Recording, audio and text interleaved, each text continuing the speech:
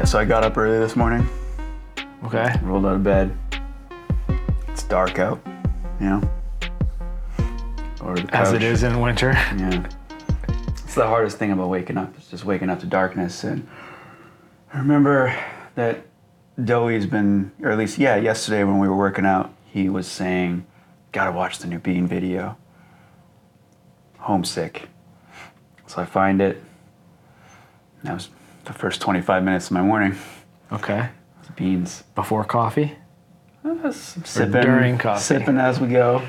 Yeah. I definitely am going to need to watch it again, and that's something that brought up with Josh yesterday was that parkour videos, and this is kind of what's happened to us a couple times with recent reviews on them.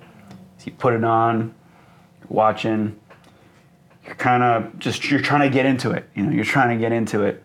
And if there's not a lot bringing you into it, then it kind of falls flat, especially for guys like us that have just seen a lot of these types of videos for 15 plus years. So I definitely need to give it a rewatch. I know you haven't seen it yet. Yeah.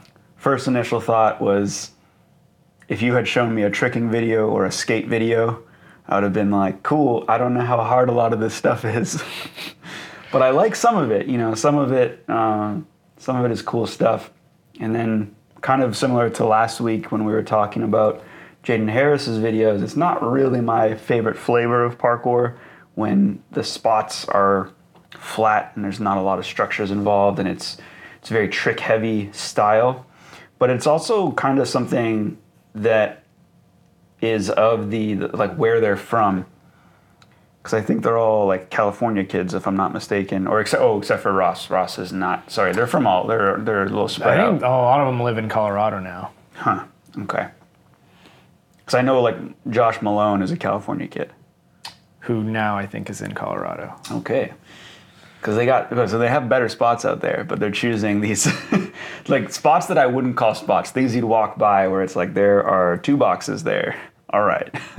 Well, this is a good question. So, you know, it's how much of styles are dictated by the environment that you're in. Yeah. Right? Like, I mean, personally, I have always been around, like, pretty interesting architecture, and so I've been more on the traditional parkour side of things. But I would say that what interested me from the start was the traditional parkour. So it's what I saw in videos as well.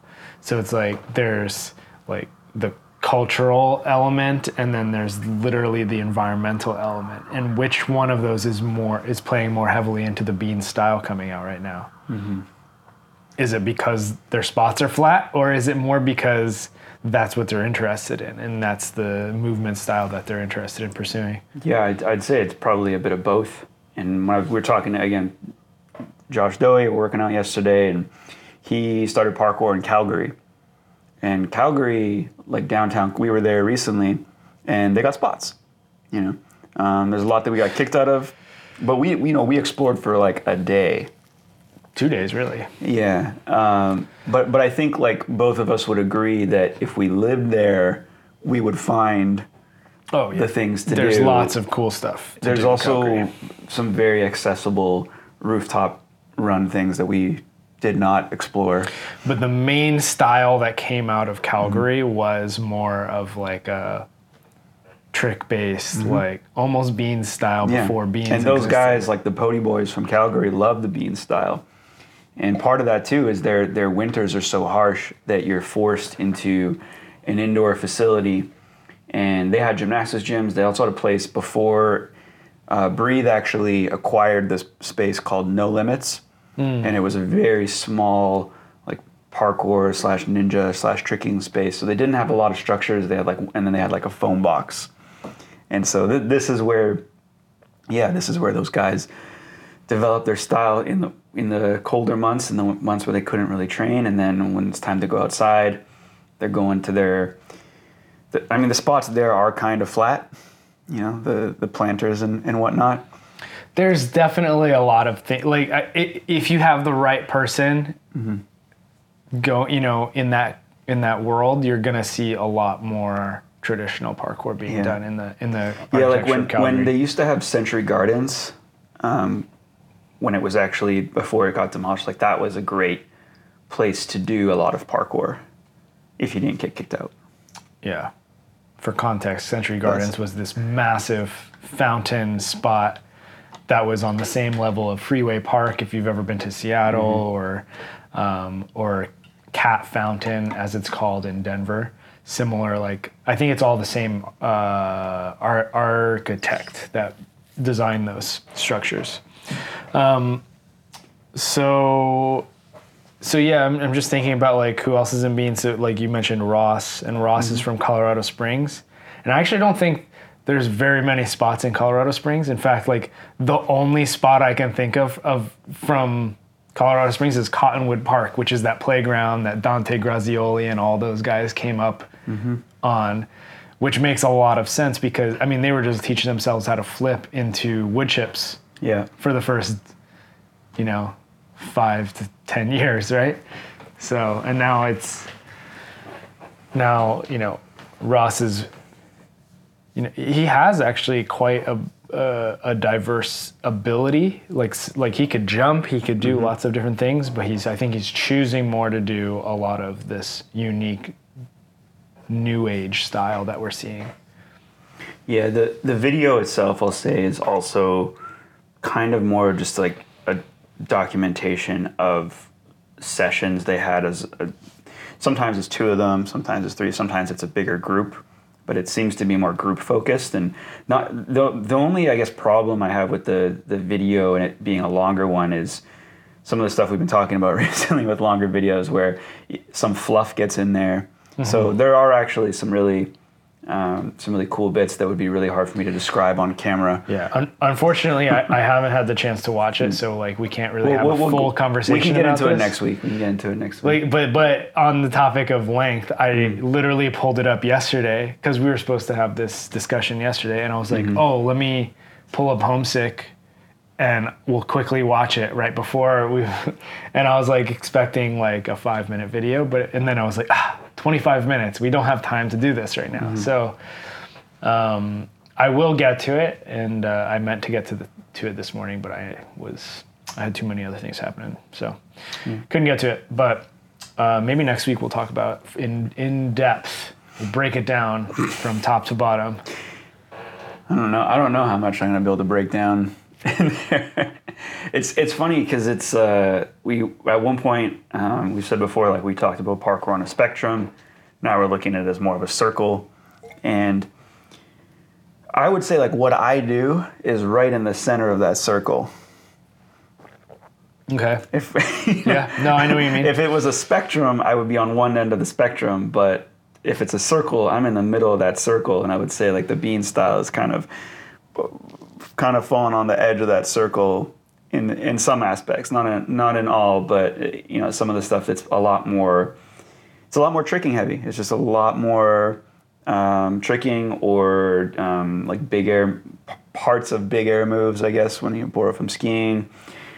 There's a little bit of like footworky stuff, which is some of it's cool, some of it's a little bit, I could put a Steve Carell track over it and it would fit perfectly because it just looks like parkour, when they're like spinning around on their heels and stuff. Don't ever say that. I mean, that's what it was. I judge parkour content a lot of times like that when someone does something, even, a guy that we praised a lot on here, like the Matt McCreary's, sometimes stuff comes out where it's like, if it's very silly looking, then it is, and it's just, I feel like I can. Yeah, it's interesting, like looking at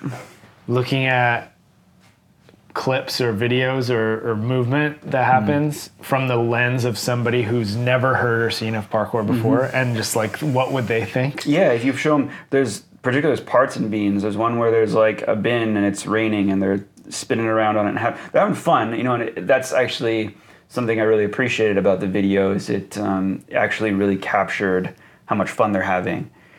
And then there's another part where they separated it into parts. So there's a part called Bump, and it's one of those like playground rubber mounds. Oh yeah. And there's some weak stuff in that part. Okay. There's some stuff where it's like I could do that, and I don't do this stuff. So, so there is some weaker stuff in there, like I said, that fit in. But I don't think that was the intention of the video for it to be like 25 minutes of bangers. I think it's just supposed to be like a vibe. And it is. For sure. It is. And it's honestly, that's kind of getting back to like a lot of the earlier content that came out in parkour, which is vibes, lifestyle, and that was some of what really inspired our generation early on too, right? Well, it inspired, again, say Josh Dowie again, like he went out with his homies the other day and they had a sesh, and it was a very like Bean inspired sesh, you know, and that's what it's interesting that Beans is a group of like people that are doing like a type of style, but now we're calling it's like Bean style. And it's funny you mentioned the circle, like the parkour circle, and you're right in the middle. And I'm thinking about this, and it's like, yeah, like how much of this is a different sport or different activity? To describe, we'll give a little on-screen visual here. So if you imagine this circle here, I wasn't trying to flip everyone off. What we're saying is that you have, outside of the circle, you have gymnastics, tricking, climbing, skiing, just anything that parkour borrows from, and then parkour is within the circle. But I would say like the reason why we think both of us are in the middle of the circle is because you look at what we do and it's definitely parkour. So you get further outside of the circle when it's like, is this still parkour? Right? You get further to the edges there, and I think that's where the Bean stuff falls. Yeah, and it's funny though, because I mean, okay, so the analogy of like skiing and snowboarding, you're doing it on the same environments, but you're using a different tool to achieve it.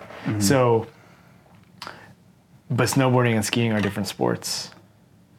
So it's like, if I start doing exclusively Bean stuff, am I now doing a different sport? This is parkour and free running debate 2.0. Instead, it's parkour and Beans. Yeah.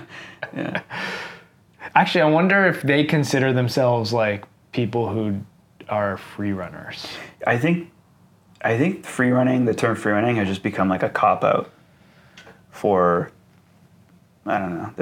I know there's athletes out there that are strongly disagree and have their own sort of nomenclature that they recognize and their own vocabulary they recognize and what free running means. But universally, we're getting so far away from the term free running. Like you just hear it less and less. Oh yeah, and I think that in general it's falling out of favor, and I've always disliked the term free running. But if somebody knew of parkour as being what Beans are doing, and then they saw you out doing parkour, they'd be like, that's not parkour. Or like and how would you like feel more about of like that? a skill challenge, or a speed run. Yeah, let's like say you're doing a Possum speed run. clip. Yeah, let's say you're doing a speed run or something, and somebody was like, "That's not parkour. I've seen parkour before." Yeah, how would you feel about? It's weird too, because like I do some things that still use more traditional moves, but aren't, so much of what we do is inefficient anyway. But like if I were to do a dive, I have a line in my head right now that I did recently where it was like a dash vault. I did like a turn mount, and then I did dive roll onto a block. So I have like a spinny move that is definitely not efficient, but it got me facing the other direction. And then I have like so they're all like covering ground, but it was a pretty tight spot type of thing. And so that's actually closer to Bean style. The difference is less of them. I have less variation on my movements. Like if I did, instead of a dive roll, if I did a roll full, like roll full. Instead of a dash vault, if I did, I don't know, some sort of like between the legs vault with a grab or whatever, and then, if I did the turn mount, if I did, or palm spin up or whatever you want to call it, if I added like an extra spin in there, that sort of starts to fit more bean style. Plus, a little switch walk in the middle, and then, we're right on there. Well, so but what I guess I'm trying to say is it just variation that we're seeing, right? Like, yeah. I guess what I'm trying to say is that I would still definitely categorize it as parkour, because they are doing still quite a bit of use of structure, and use of trying to like create with the like things. There's numerous things that you could only do with the structures that they're using. And so I think that becomes more into the definition of parkour. But it is a weird circle that we're... It's a weird circle we're in. I just think about like a lot of... It's just like what I do is so different from what so many other like styles are. Like even Matt McCreary, my practice is very different from Matt McCreary's practice, but I would say it's closer to Matt's than it is to Josh Malone's. Yeah. There's a thing I've been saying to myself. Matt is closer to Josh Malone for the last couple of years, and it was tough because the last couple of years I've been trying to come back from an injury, and I have goals. I have goals that fit really into the style that I've developed for as long as I've been doing parkour. But I keep saying to myself, like, I want to train with like Josh Dowie or someone that just does stuff that is completely different, just to have that, not really the progress. Like there's so many ways you can go with any sport, really. You can get better at what you're already good at, which is just going to be like slower. You're going to have these tiny incremental increases. You can have mental increase, you can have technical, you can have physical increases there, but it's going to be very slow if you're already really good. Like with dive holes for you, for example, like your progression maybe in the last couple of years, like very, very like small improvements were likely made, and then occasionally you have like a mental breakthrough to do something you've never done before, right? You can also get better like creatively, which also I guess fits with the dive holes example. You start to find different ways to do what you're already good at, or start to do different moves entirely, and or you can just learn, maybe what you're bad at too. You could, start learning that. And so we kind of all lump all these things in together as progression, but I've always kind of stayed in my lane for the most part. And so like progression has just been so damn slow that way. Whereas anytime you try to learn something new or try to work on something that you're bad at, like I've been spending more time recently this last couple of weeks working on laches again and, making some small improvements there, but it's because I'm already not very good at them. And so there's a lot of room for improvement. And then the other thing I want to do is start trying to do stuff that I wouldn't normally do, because it keeps me in the sport, keeps me like I'm able to watch things and be like, I get what this is because I'm around it a lot more. And I think that would help me a lot with being able to especially comment on videos like a bean video if I'm actually engrossed in that a bit more, because I have a pretty good handle on the jumps and strides and downs and ups and stuff, but and vaults, but not the definitely not the bean style. Yeah, I definitely went through a phase of my training where I was really trying to progress on flips, partially because I was teaching our flips program at the time. So I was like, I need to be fresh and I need to know what the hell I'm doing and kind of go through the process. But I've since stopped that, and I don't really do any flips except for side flips. Again, it's just so easy. I think you'll agree, it's just so easy for me to put off because you only have so much time. And if I have goals that I really care about, it's like, I'm going to put everything into those goals. And it's, you just, you fill your cup with everything you can. And if it's filled with a lot of stuff that you're already like focused on, then you're not going to be able to branch out. So you mentioned, your jumps, your strides, and your ups and your downs. So I kind of wanted to change the topic here and talk about. I was hoping this would segue to it. Talk about the ups and the downs as well. And we mean we're not talking about emotional ups and downs. We're talking about the vertical element of parkour, right? So ascending and descending. So Descending definitely being the more popular one as of late, that's another topic. I don't know, because like gonna come back to. ascent game, like Descents, I think got really popular, and then Ascent game got really popular, and I think now it's kind of like got to the point where we're seeing similar interest in both. You must be following different people than me. Well, like the rise of Shane parkour was like after the whole Descent craze. I feel like the Descent craze is still, like, we're still in it though. I know it's not because we're craze, seeing Joe Scandra do more interesting and different ways to do descents and not just the same. I think just more people have learned, how to be okay with like cat drops. Just the handful of simple techniques that you can do to get down balconies, and so they've learned to be. Some people have discovered that they're mentally tough at being able to get up levels after they've figured out. Let's say I'm going to say something controversial here. It's easier to do descents than it is to ascend well. Not mentally. but the mentally, technique. if it's high, like look at so Matt Jang, who does both. Yep.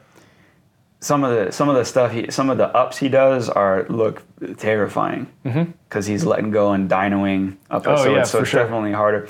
Yeah, I mean in one example, gravity's working in your favor, and the other one it's not. Yep, exactly. So descending is actually weirdly more accessible. Yeah, absolutely. Because if you can't climb up something, you're restricted by how high you can climb. Another example, and this is like it used to irritate me. Many things do, as you know. But it used to really irritate me when people would make posts saying, first descent I've ever done, or just starting to do descents.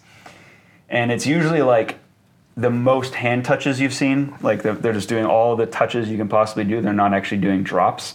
And then a lot of times what we classify too as in that realm is you can do a lot of hand touches. And then there's some people, like I would say like a Sean Higgins. I think if he's using the term descent, he means full drops.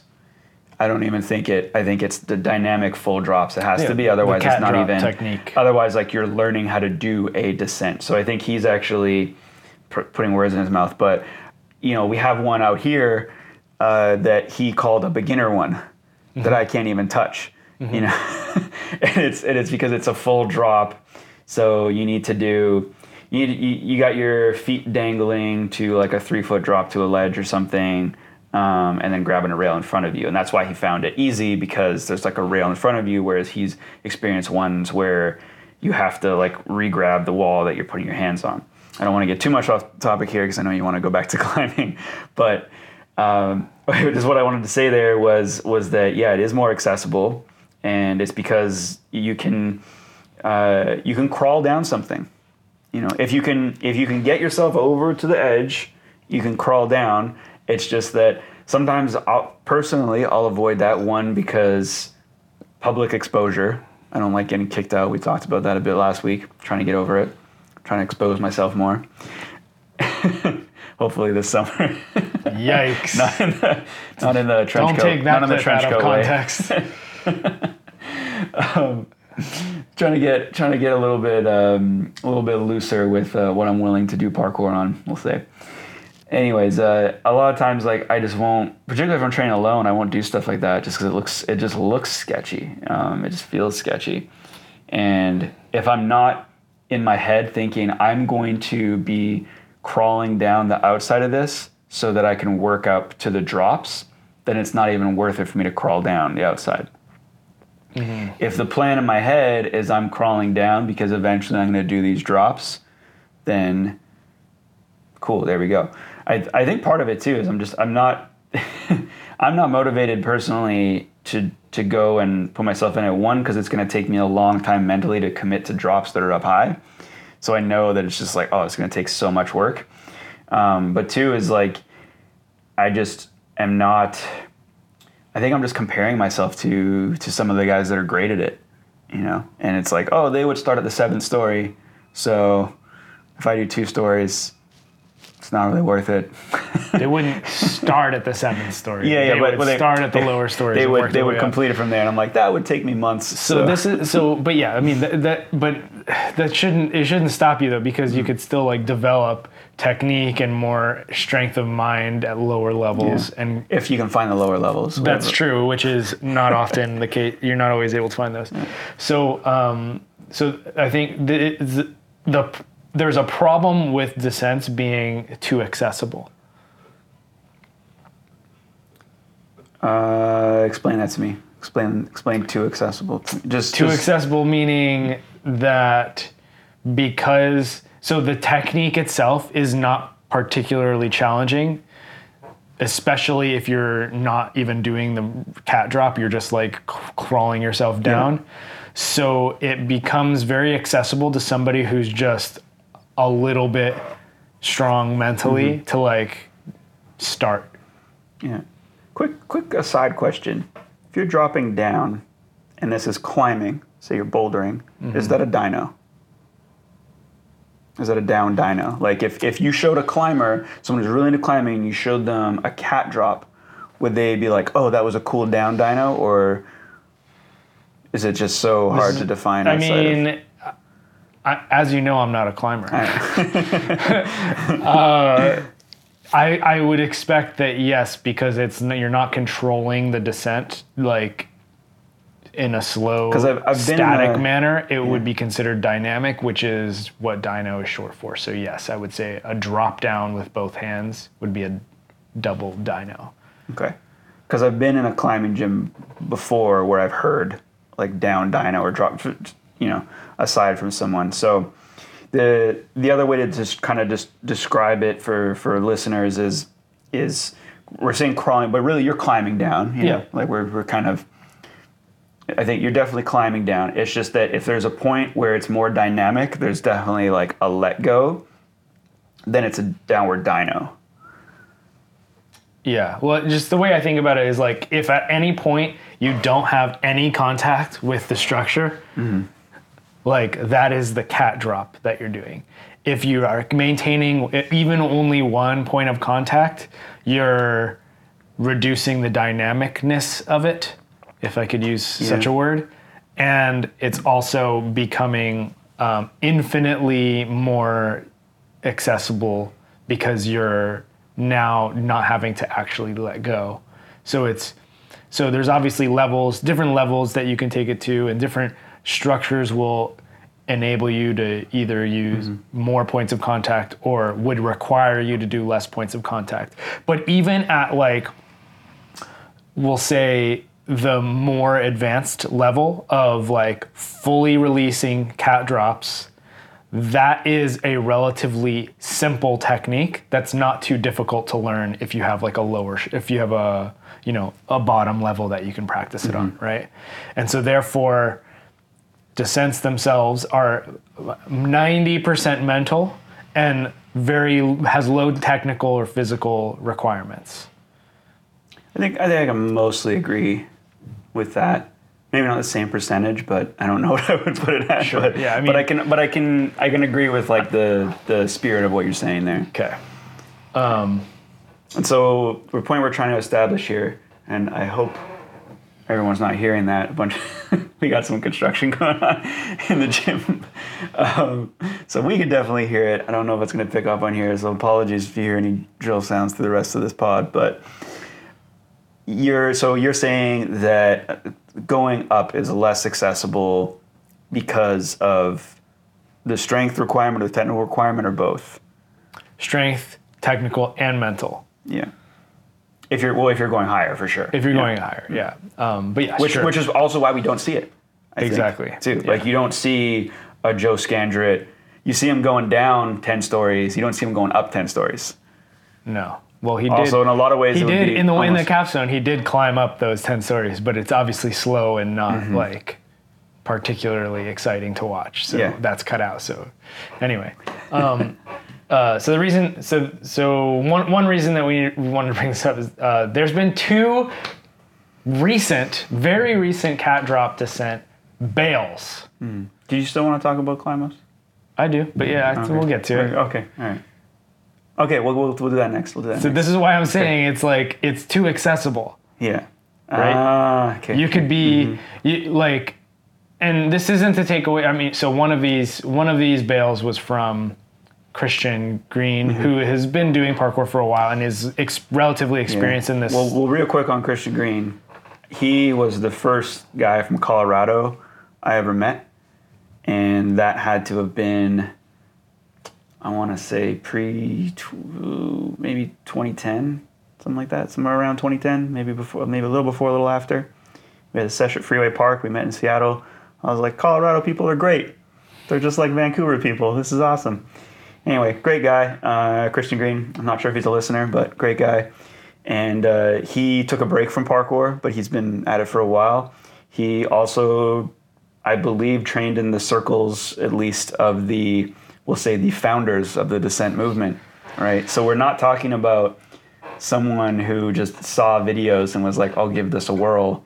He's very much in it, and yeah, as you're alluding to, he basically fell suffered. like 2.5 stories or something like that, and ended up breaking his ankle and I think hit his head and stuff like that. He's seemingly totally okay otherwise. Yeah. He's obviously got his foot in a cast, but he did write a post about it and shared it, and basically was talking about how he rushed the process on this one, and he was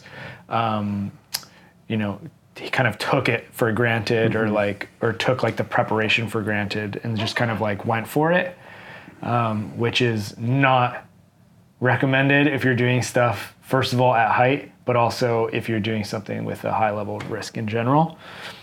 But the other one was somebody from, I think, Taiwan, who fell from like 3 stories and got a concussion, and that one... Is that the one you showed me? That was yeah. Okay. That was the one I showed you. And that one's pretty rough.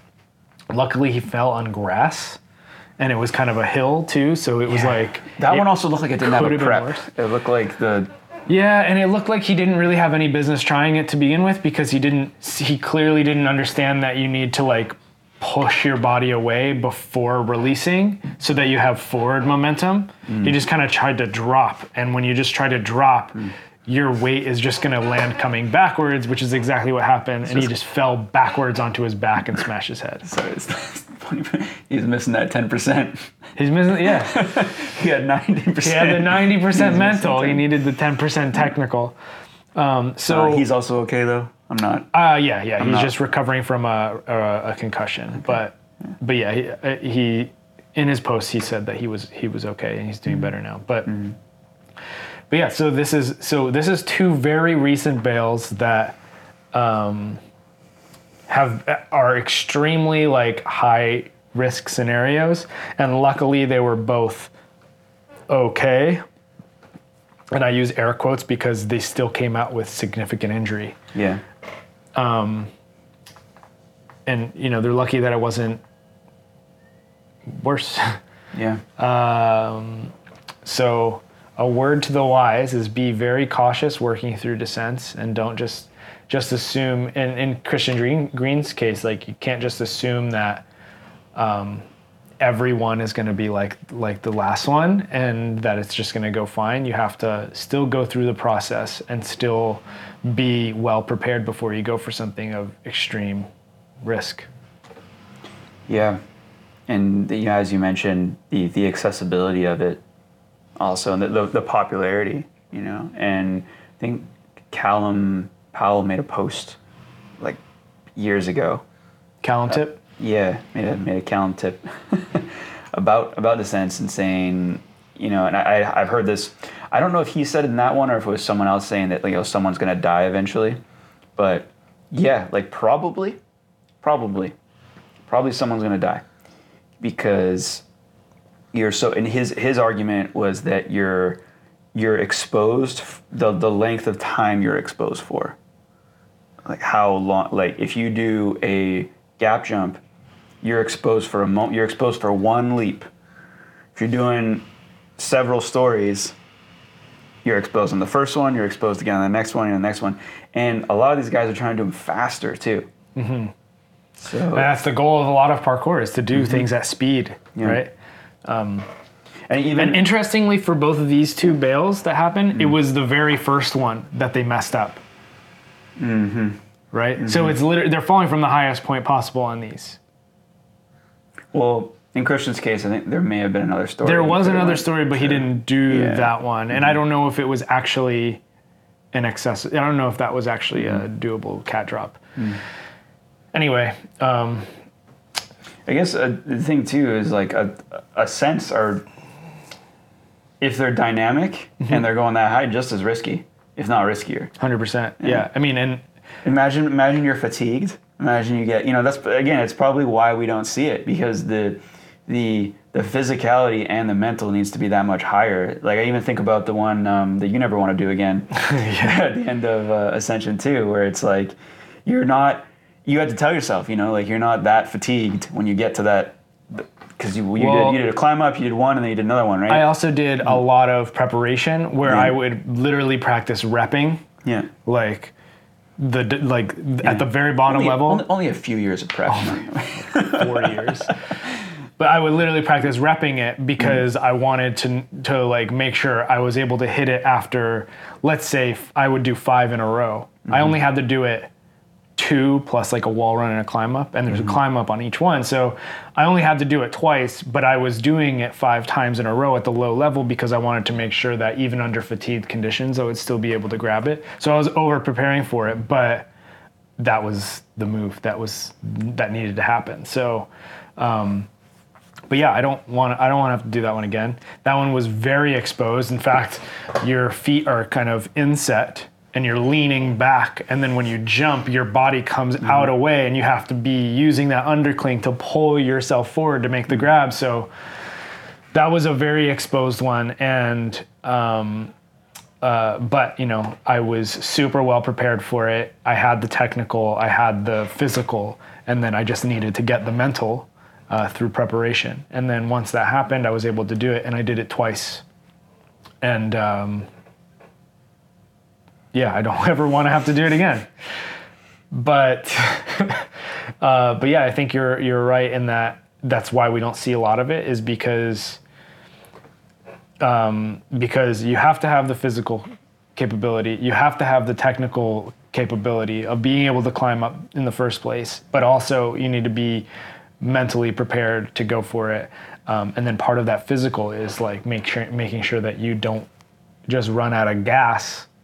So you can still make the last dyno or the last climb up or whatever it is. Yeah. Like I've looked. There's a couple that Matt Jang has posted where close to the top, it's like, dang, he still had enough. Yeah. By the time he got up there, in his barefoot ways. Yeah, he's super strong too. Yeah. Like it's pretty impressive. And he's doing it barefoot, which is like, I couldn't even imagine. The thought occurred to me, barefoot. He must have so many people that comment on his posts, like, why are you barefoot? And it's like, does it matter when I'm 4 stories up? Does it really matter when he's that high? It's not like he's going to be landing on his feet anyways. Yeah. So this brings us into climbing. So climb ups. So part of ascending is getting good climb ups. So now's the time. Happens at the end. Now's the time when I plug the climb up video that we just posted, which is for anyone who already can do a climb up but wants to improve it beyond a certain level, and especially if they want to include it in lines, if they're doing ascents, or just in general, if there's a climb up that's in a line. All too often we see people struggle through climb ups, especially when they're in lines. And so this video is intended to help that person with 3 very, I would say, simple tips, but very, still very difficult at the same time, to try to apply in their climb up training. Two of them are also challenges, and I think that should appeal to parkour people. Yes, yeah. So here's a question I wanted to pose to you, and I mentioned this question earlier before we started recording, but why do you think it is that for a skill that's so old in parkour, why is it that so many people are still so bad at it? It's like it's a center of the circle skill. So too many people climbing up a wall. Saying too many people out to the outsides and not enough people like working their That's core definitely game. part of it. And I remember, I think it was Ryan Ford back in the day. He threw out corks, and he said, you shouldn't be able to cork before you can climb up.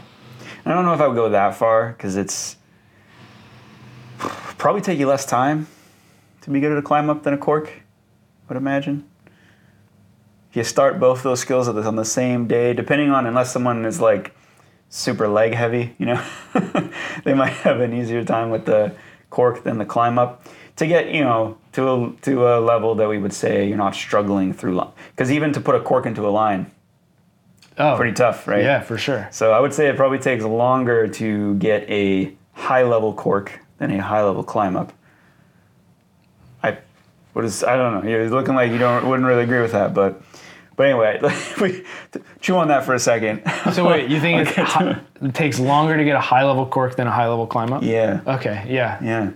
But that was something that Ryan, I think, threw out back in the days, because he would see people achieving that skill in supposedly doing a sport that fits in the circle before they could do a climb up. We look at I'm sure if we lined up the Beans crew and asked them to do climb ups, you probably wouldn't be too pleased with their performance there. But prove me wrong, Beans. A couple of them maybe. But they're kind of, the style moves are kind of getting, they're more embracing things that are outside the circle than within the circle. Corks come from tricking, which is outside of the circle. But a cork pre is more inside the circle because they're using the structure. Yeah. Or like step vault cork, right, is starting to get more into. Anyway. I think the thing, though, if I do have to say why, why do we see good climb up but not great climb up, or not as good as it could be? Some of it has to do with, and when we say like not as good, is usually there's like a flow break. So, because I think some people just don't get it. They'll see someone get to a nice like arm position, they'll pull up and get to a nice snap arm position and be like, good climb up. There's still a part where your feet got to get on top of the wall, particularly if there's another move that's going to happen after. And I think that's where we lose people because the standard isn't super high there. But the standard also isn't super high for a lot of times for footwork in between moves either, right? And so we're kind of... So here's kind of what I'm thinking. So like you were saying, people are too much to the outside, and that's why. There's still people who are dead center who still still struggle with understanding of climb up. So my thoughts on this is that there's less understood about climb up technique than there is about Kong technique or precision landing technique. And I would say even those skills, there's lots of misunderstandings of how they work, but I would say more focus is put into developing your Kong than in developing your climb up. Because once you can do a climb up, most people don't continue improving it. But once you can do a Kong, you're going to see if you can Kong further or Kong further or Kong further. And so Kongs are actually easily measurable, whereas climb ups are more qualitatively measured. And so it's very difficult to understand how to improve beyond a certain point if you don't know what good quality looks like. Yeah. Well, I think you just mentioned it there too, where a Kong, you can do a lot more with the output of it. Like there's just, it opens you up like a Kong pre, right? And then, I can Kong pre further, or I can Kong pre down to something.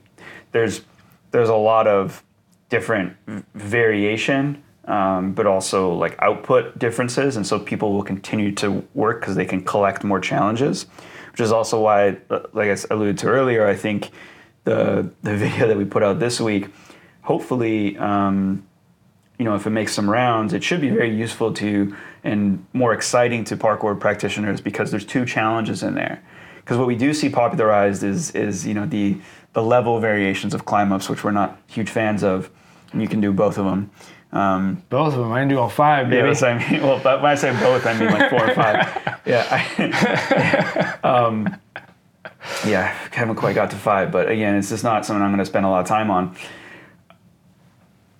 but what's cool about the variations that we've kind of come up with, and we do them with our really advanced students as well, is their challenges, their ways of kind of quantifying your climb up ability without trying to do, I guess, the variations that the 4 and the 5 represent, right? Because those aren't really going to help you. Those two variations probably aren't going to help you so much in connecting lines better or dealing with different structures when it comes to climb ups. But we have, like, I'll just talk about it. Like, we have the deficit climb up, and then we have our like inset climb up, which is a bit of a rare find, but it gives you a challenge to do. It would actually be kind of neat if people posted like their highest deficit or inset climb up would be kind of a cool one. That would be a really cool challenge.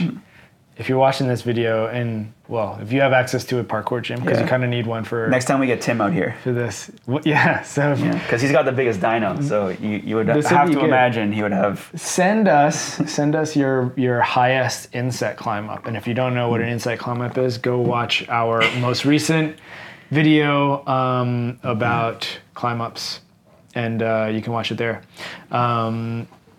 So, any more thoughts on this? So you mentioned the level 4 and level 5. I think of level 5 climb up as being a representation of pulling output, but not necessarily like also hip mobility. And hip mobility, yes. But I'm going to use that excuse until I die. But it's not particularly useful in terms. I mean, you could use like training for a level 5 climb up as a way to develop pulling output. But I think you're going to get more bang for your buck on doing dynos for height and inset climb ups than you would just like learning how to do a level 5. If anything, a level 5 is more just like a flex or a party trick. And level 4, actually, when I went through the process of learning level 4, it helped me understand climb ups a little bit better in terms of position to catch in, because you treat it a little bit more like a Kong at the end. But I don't think that's a necessary process for everybody to go through. In fact, it's probably not going to be useful for most people. So when you get to level 3, just whatever that means is level 3, because there's like a lot of variation within level 3. When you get to that level, you're trying to basically improve that style of climb up, and there's ways to do that, which you could find in our climb up video. So go check it out. And I'd love to see people like trying that inset climb up and see how high they can get. Give me a measurement too. That'd be useful. Yeah. Before we wrap up here, we got one more topic I want to touch on quickly. I know you got an appointment to get to pretty soon here. Okay. But final topic for today is we're giving a shout out to, I don't know how to say his last name, but I'm going to go with Adam Dorr or Adam Dory I'm assuming he's from Sheffield, because all of the thing we're talking about is that's where it's occurring. But he's put out Parkour Bounty, and I've seen like the word used before. Again, I think Ryan Ford did a Parkour Bounty type thing, but definitely lower prize money. So Adam's put up 1,000 pounds, and he's putting up 200 pounds per challenge for a bunch of challenges that are in Sheffield that haven't been done before. And one of them has now been completed by Verkey, who we got to talk about real quick as well, because Travis Verkey has just come off an injury and put out 2 monstrous clips, both of them seemingly on wet surfaces, and both of them being Kongs. Yeah, imagine being injured for like half a year, and then the first thing that you do. Okay, no, I'm not done. Imagine being injured for half a year, and the first 2 things you do, at least publicly, are the most grim Kongs that are huge and done while it's raining or at least actively wet.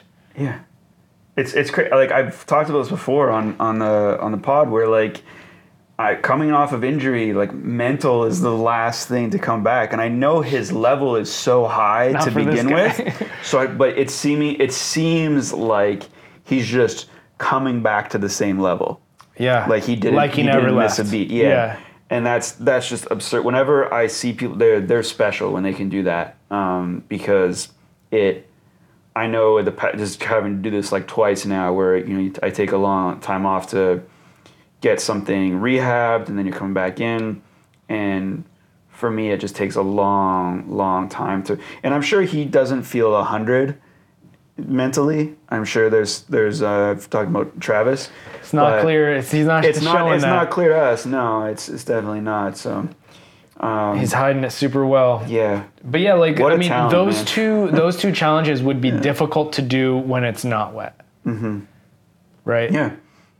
And not just difficult to do, but difficult to get yourself to commit to. Yeah, like world class Level, even when it's not wet, and he did it in the wet, which is just absurd. Like, how do you? And also just coming off of injury, it's almost like you'd maybe be more cautious. Like, oh, maybe I'll wait for a dry day to try this or something. Nope, not for Travis Furky. No. Incredible, yeah. But I mean, so what are your thoughts quickly on the bounty idea? Well, first of all, I just feel lazy because Travis is out there in the wet. Just Yeah, makes me feel like a wuss. I just feel like I need to achieve more in my It's life. like, it's wet outside right now, and I'm so like, it's maybe I won't train outside. So one thing I'll say about it, first of all, solid amount of cash for a person doing this on their own. I immediately start like putting myself in the shoes of of like Adam here, who is putting up the cash, and I'm like, like I could see myself doing something like that, but it wouldn't make sense in Vancouver. I just don't think it would make sense. There's just not as many practitioners and not as many people to like. I could think of a list too of stuff where over the years we pointed like, oh yeah, this is gotta get done soon. I mean, one challenge that was a Grand Prix that Holden did in the summer that we had pointed out for a long time. It had been attempted before that no one had ever hit. Right? He didn't get any cash for that. He just did it for the glory. But I do think it's cool. I think it's a great concept. I know part of it too is like seems to be like a photographer, and is hoping to get some documentation of them too, because they're all like super grim challenges. And yeah, I could think of things in Vancouver that fit that, and usually we just wait until SPL comes around and take guys like Tim Champion for a stroll and say, hey, you want to hit this thing no one's ever hit before? And it gets done. So the need to put up cash has never really been there. But I do like I like stuff like that. We're a big fan of prizes basically for parkour. I think, as you mentioned, glory, and I think that's where the heart should still, that's what's most important. But it is cool to see just different ways where cash is being given out. At the end of the day, I don't think Verky did that one for the cash. No, he's probably like, cool idea. Yeah, he's probably like, I mean, like, sure, he like the cash was a part of it. It like put a spotlight on a challenge to make it more desirable to try, but I don't think it's like at the 200 an extra 200 pounds because of that one challenge is like, I mean 200 pounds doesn't go a long way these days. I do have some coach bounties out right now. Oh, yes, you do. I only know of the one. What's the other one? Oh, I just extended it till I started just listing off. I can't even remember. Oh, okay. One of them was like Gateful. Oh, Gateful? Yeah. Oh, okay. Yeah, so I have some coach bounties out for our coaches at the gym. So if you can, I'm not going to bother listing the moves. I already listed one, and someone watching that might be like, I can do that. Do I get the bounty? No, you don't. you gotta be coaching here. But this was just kind of an added motivation because we have some youth up and coming that want to learn these skills, and a lot of them we can't come close to doing. And so it helps if they have a little bit of a mentor to learn something. So I do like putting out bounties for that stuff. It helps as like coaches to be able to model the behavior that the kids are interested in, right? It's like when Jewel and Bodie were coming up in the gym, and I'm doing privates with Jewel, and he's like, I want to learn swing cast full, and I was like, all right, I have no idea how to do this, but I will try to help you, you know. So if I was able to do it, I think that would have been a better experience for him as a student. But ultimately, I did my best and I supported him, and he eventually learned it and smashed it. So, but again, if the coaches have like the ability to do the skills that we're trying to, it's just a way better experience for students because they are able to model the behavior a lot easier. Very cool. I love the idea of bounties. Yeah, I was going to say, do you have anything else to say about it? No, I like the idea of it. It's cool as long as the love of the love of doing the challenge is like the priority. I think it's really cool. Yeah. Also, just a side note on that too. The first post I saw from it, and because Callum shared it, but he shared a Parkour UK post. So Parkour UK shared Adam's post. I do not follow Parkour UK. I am now following Adam. But yeah, I thought that was interesting too, that it was shared by Parkour UK. I just can't imagine like if someone was giving away cash for something in the US and like USPK shared it. Maybe, I don't know. It's just that's just an interesting thing because it doesn't seem to be related, but it is happening in the UK, and then therefore they're sharing Parkour it. UK has gotten really good over the last little while of like really trying to like be a better like better integrated into the culture and the community in the UK and like current events. I mean, they actually just put out like a list of events and things happening that includes competitions, including the SPL European qualifier, which is not even taking place in the UK. Yeah, but it's open to UK athletes, like very open to them. Yeah, so it's one of those. It's an organization that historically was very anti-competition, and now I think they're moving much more in a direction of like supporting the general culture of where parkour is being taken. And so, was it really anti? I think it was because there was. Most of this was hearsay, but there was supposed to be a UK parkour championships that was going to happen, and then I think Parkour UK came in and blocked it. And this was years ago. Yeah. So, or at least that's the perspective that. Someone gonna correct us in the comments here. Yeah, would love to hear it. Please do. Yeah. Okay, I think I gotta go. We gotta go. Yep. Thanks for tuning in. Apologies for the burps today. I think I was down to like a fish oil before we recorded here, so I'll try not to do that next week. Sorry, Tom.